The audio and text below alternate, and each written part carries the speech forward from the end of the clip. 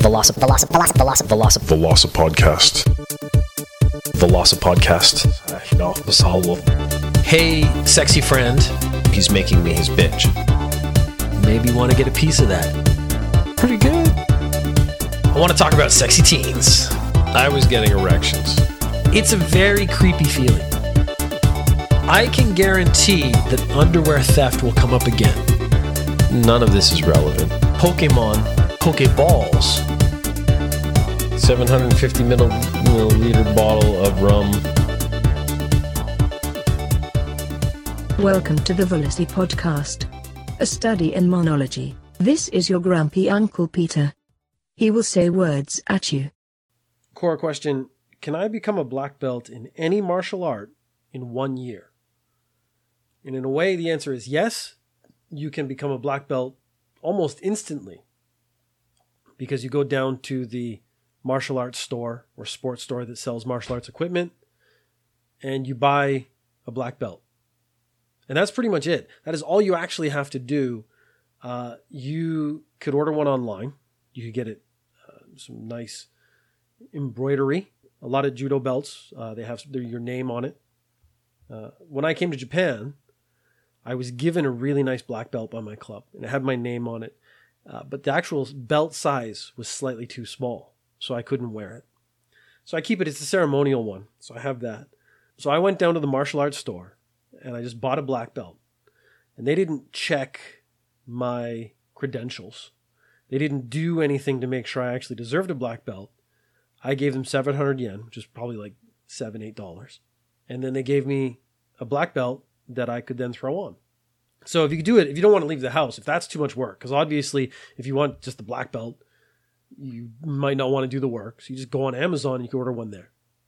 If you're saying, can you have the skills to become a black belt in any martial art in 1 year? I'm sure there's lots that you can, because it depends how strict their criteria is.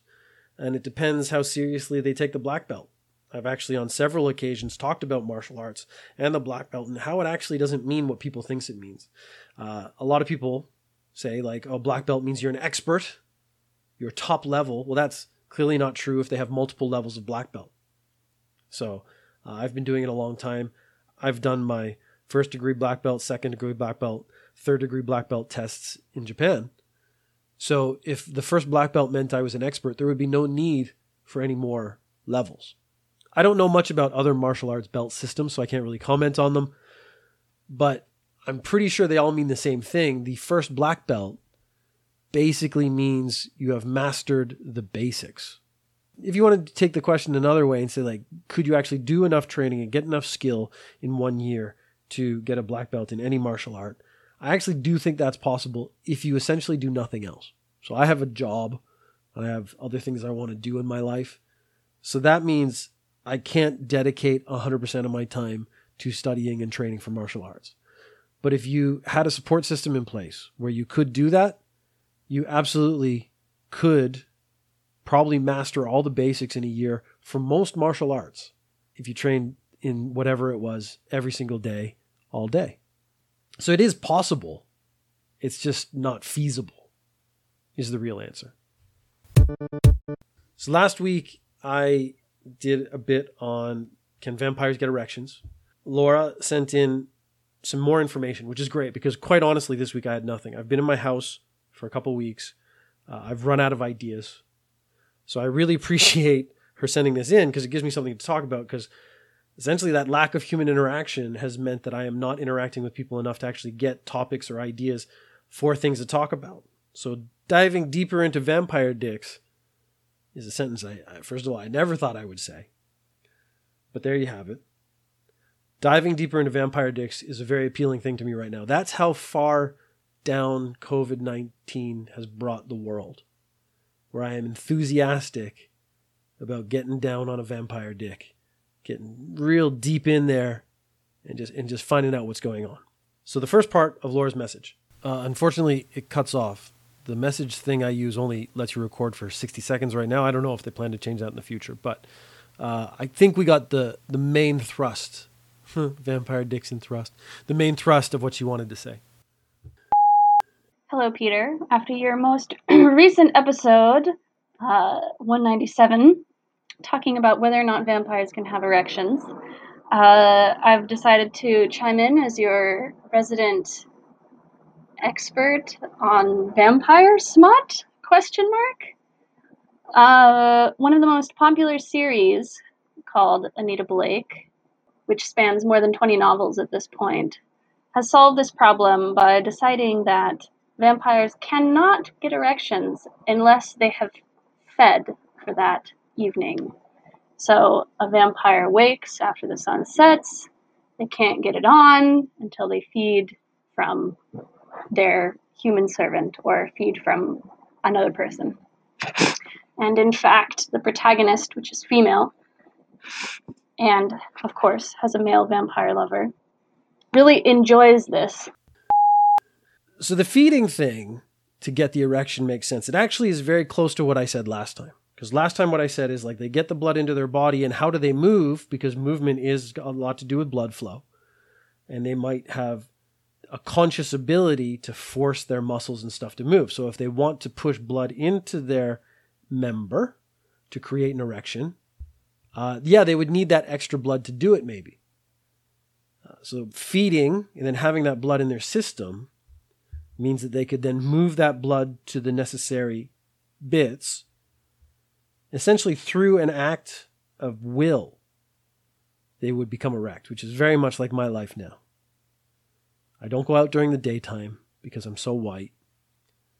And any physical act is really just achieved through a sheer act of will at this point, because my body is useless. So I really agree with that. Then Laura goes on to the second part, which is producing children, which again, I was referring to the Twilight books or the movies, which I have not seen or read, where I know they produce a baby, which didn't make sense to me. As for vampires having children, there is a significant risk in these books of what is called Vlad syndrome. And Vlad syndrome is basically described as happening when a male vampire fathers a child in a female human, which usually results in death of both the child and the mother. Basically, instead of the baby being alive, it's like undead. But in the books, I believe it's only a 10% chance that rises if the vampire is over 100 years old. So lots of people have thought about these things and come up with plausible explanations. Somehow, in my mind, they have to drink blood to be able to get it up. Means they're not producing blood, so they can't create erections. So it should work the same way for the creation of semen. They can't produce their own. So what I would propose is that a vampire, if he wants to get his partner pregnant, would need to go off into the night and get a secondary source of semen into his body. Now, there's a very obvious way he could do that, through the oral faculties, is the way I'm going to phrase it. So once he has that semen in his body, just like he could get the erection, he could force the semen into the right areas, because this is what we're essentially establishing now, is that they do not have natural functions like we do as humans. As undead, they have to make things happen on their own, which means they have to have the materials to be able to put into place to then use the materials. So much like a whiskey. So I did a whiskey YouTube video. If you haven't seen that, I'm weirdly proud of it because I was drunk when I did it. So I enjoyed it a lot. But if you haven't followed the YouTube channel, there's really no reason, because it's mostly just these podcasts in video format. But last week I did post one where it's an actual me sitting in front of the camera and I do a whiskey review. So please watch that. One of the things I say is that if you spend the first 12 years of your life in a whiskey barrel, there's a certain transmogrification of traits. You would take on some of the oaky taste. So they talk about the whiskey takes on the oak flavor. And I'm saying if I lived that long in a barrel, I would have oak flavor as well. And so this is it. What you would need to do, the vampire, we're back to the vampire, would need to go suck off a dude, get the semen into his body, and then keep it in his body for a while, like a whiskey barrel, and it would transmogrify into his semen, or it would have his traits, and then he would have to feed that night so he could get it up, and then have sex with his partner, and then he could ejaculate and produce a baby. So I think what I'm focused on, so Laura has given us the information that it can be done. What I'm focused on is more of the mechanics, the actual mechanics of making these things happen. So the blood thing, I'm 100% on board with. The just having babies, they're missing a step. Because I think what we've established is they got to get the stuff before they can use it. So he would need to go out and get the stuff, keep it in his body. Because again, you want his traits to be imbued in that semen. And then from there, you could produce a child. The Vlad syndrome, them being over 100 years old, doesn't make sense. But I haven't read the books. And again, I'm just happy to take Laura's word on it because she clearly knows more about this than I do. It does bring up an interesting question. So vampires, since they don't die, do they age better? So I've seen a lot of vampire movies where they drink blood and they look younger. They get healthier after they've drunk some blood. I'm kind of okay with that. So that means age is meaningless. But this 10%, and then the number sort of increases if they're over 100 years old, if I understood that part correctly, means that their traits actually change over time. They become maybe more vampiric over time, which does make sense, because the longer they're a vampire, the more vampire-esque they would become. But that would mean it could lead to an endpoint where they're no longer any human traits and they're just vampire. I don't know what that would be. So we tend to like connect them to bats and stuff, but maybe they just become this other entity, like a space vampire. I forget what the name, I think the movie's called Life Force. And they find a spaceship, and on the spaceship are essentially space vampires. But of course, they look human because they need to use human actors. It is interesting, though, that the lady vampire spends that whole film naked. You know, if you were into that, naked vampire ladies from space, that's a movie you should check out.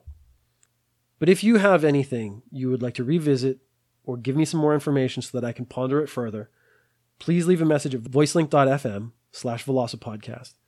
And I will really appreciate it, especially in these next few weeks, because I'm going to be going back to work next week. It's going to be super hectic, and my brain is not going to be on anything fun or interesting unless I can get it from someone else out there. So thank you, Laura, for the information. I think we've cracked the code that for a vampire, we can just say to do anything physical, needs to take the materials from a secondary source so that they can use it themselves. So be it blood or semen. And now I'm trying to think of what other fluids you could use in different ways. We get into some areas that maybe I don't want to talk about because I just don't know about them well enough. But thank you for the information. You basically saved the podcast this week. And, you know, stay safe, not just from COVID-19, but from the vampires, because for all I know, they're the ones spreading it. It's not 5G. Velocipodcast. Velocipodcast. No, das hallo. Hey, sexy friend. He's making me his bitch. Thank you for listening. Leave a text or voice question or comment at voicelink.fm/velocipodcast. You can find the podcast on iTunes, Stitcher, Acast, or go to velocipeter.com/podcast. Sexy out, homies.